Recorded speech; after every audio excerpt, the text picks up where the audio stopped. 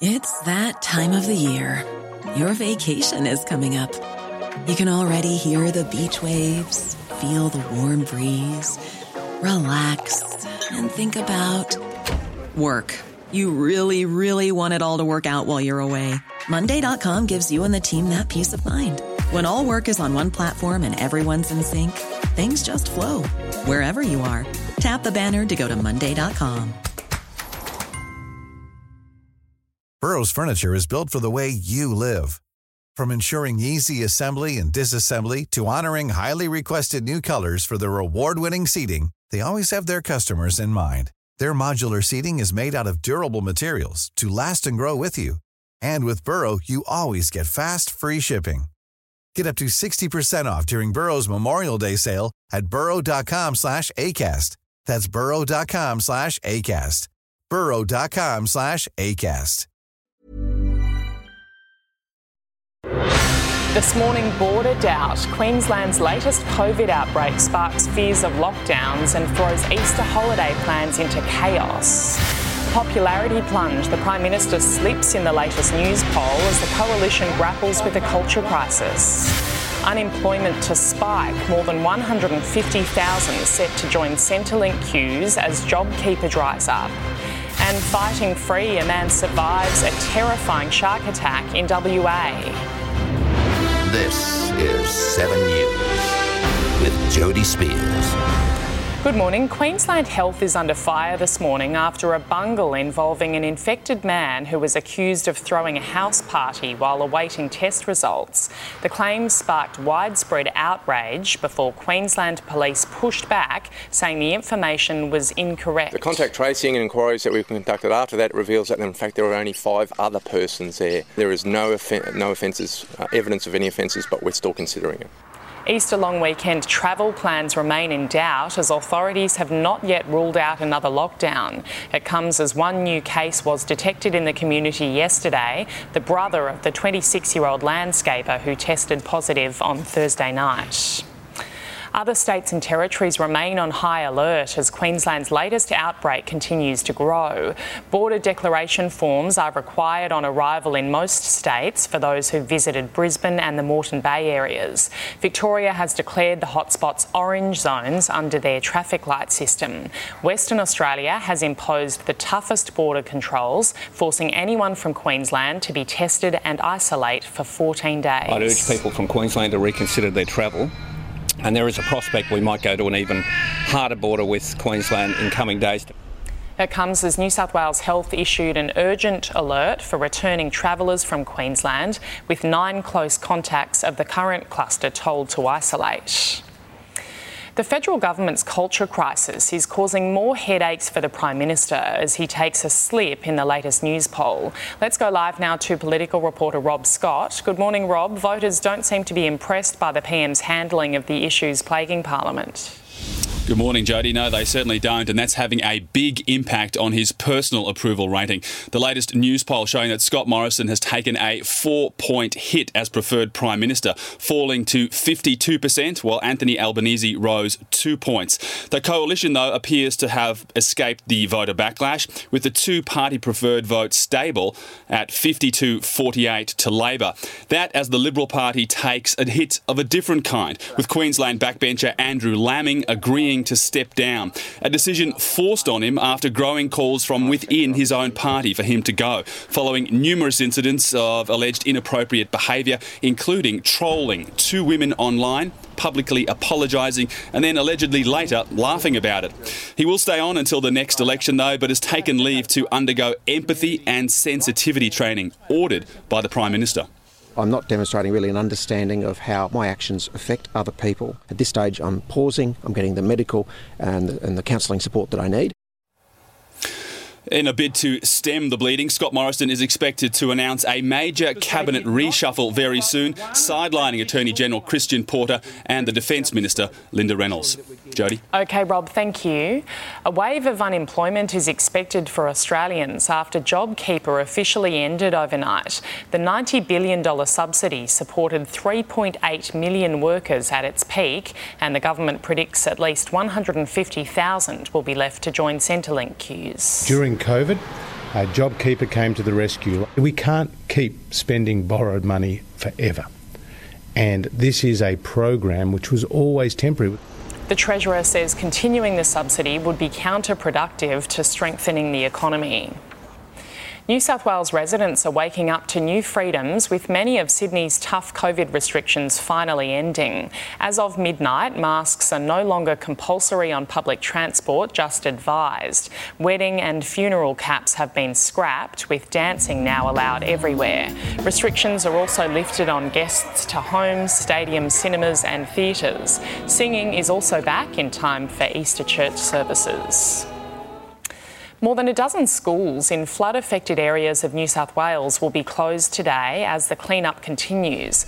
While floodwaters are receding along the Hawkesbury River, scores of residents remain cut off, relying on food delivered by boat. Warragamba Dam is still spilling and is tipped to do so for at least another week. A desperate search is underway for a Victorian fisherman swept off the rocks yesterday. Police have little hope of finding the man alive after he was seen fishing on the rocks in Kilcunda yesterday morning before being washed away by a freak wave. There's several signs up saying fishermen can't fish here, but every year we have fishermen that try to fish off the rocks. It comes off the back of Victoria's worst ever drowning season. 47 people have drowned in the state since July. A man who managed to fight off a shark in Western Australia is now recovering after undergoing surgery. The victim in his 20s punched the predator after being bitten on the calf while spearfishing near Coral Bay on Saturday. Saw this white boat come rushing up to us. We were a bit confused as to what it was. And saw the guy sitting in the floor of the boat and there was blood all over the boat. Despite terrifying his friends and loved ones, they say he'll be back in the water once he's recovered. A convicted rapist who attacked a 7-year-old girl in the bathroom of a Sydney dance studio has died in prison. Anthony Sampieri was being held at Long Bay Prison Hospital while receiving treatment for liver cancer at the time of his death. He was sentenced to life behind bars following the brutal attack at Kogarah in 2018. Australian veterans are seeking a royal commission claiming an anti-malaria drug given to them by the Army is to blame for shocking suicide rates. Almost 3,000 soldiers were given the experimental drug tefenoquine between 1999 and 2002 after being told that it was safe. Many are now suffering permanent health issues and have dubbed the medication a suicide pill. The World Health Organisation acknowledged the severe neurological side effects of the pill 10 years before it was given to Australian troops. Most of us have gadgets and apps to help around the house these days, but a British company may have launched the ultimate time saver, a robotic kitchen preparing freshly cooked meals at the touch of a button. And the best part, it even does the cleaning up for you. When Osimo, the humanoid robot, was unveiled 21 years ago, his goal was to make our lives easier. One day it may not only help people get places, but help people, period. We've since had Flippy the burger flipper, Spot the door-opening dog, and for anyone sick of slaving over a hot stove each night, meet Molly, your new best friend. After 6 years of research and testing, the world's first robotic kitchen has hit the market. Trained to cook restaurant-quality meals from scratch by mimicking human techniques. The robot has been programmed by a chef, so it follows the same movements every single time. It usually takes like 3 cycles, so when chef creates a recipe, chef then us, chef then us. The robot is the brainchild of a London-based computer scientist, and it doesn't come cheap. Right now, Molly will set you back an eye-watering 445,000 Australian dollars, with more than 1,200 global sales inquiries so far. They're all early adopters, they're all people who want to have the latest and newest gadgets. But very quickly the engineers are going to be developing all of the skills, so not only can it be loading the dishwasher and cleaning up after itself, it can be used in the oven or frying things. Currently the robot can cook 8 dishes, including pasta, paella and various soups. It's hoped eventually it'll have a repertoire of around 5,000 delicious meals. So we've got penne mushroom alfredo. Okay. Alla moli. It's delicious. The future is served. In London, Sarah Greenoge, 7 News. Thousands of Australians are set to benefit from new treatments now added to the Pharmaceutical Benefits Scheme. One addition will make a huge difference: medicine to treat osteoporosis, a condition that affects more than 1 million people across the country. Now in her 90s, Joy Fulsham is full of life, but severe osteoporosis often slows her down. A lot of pain, and you have to learn to live with it. I avoid a lot of things. Fearful of travelling in cars or being around people in case a small bump causes another break. Even shaking her hand will hurt. If you have osteoporosis, the pain is very real. I'm just always hoping for something to make life better and more comfortable. A new drug is being added to the Pharmaceutical Benefits Scheme to provide much-needed relief for the 9,000 Australians suffering severe osteoporosis. Called Evenity, it's a series of injections over 12 months, proven to not only strengthen bones but create new ones as well. We can start to actually rebuild the skeleton, and over only about 12 months we can reduce the risk of fracture by about 70%. Its landmark listing on the PBS is set to save patients more than $6,000 a year.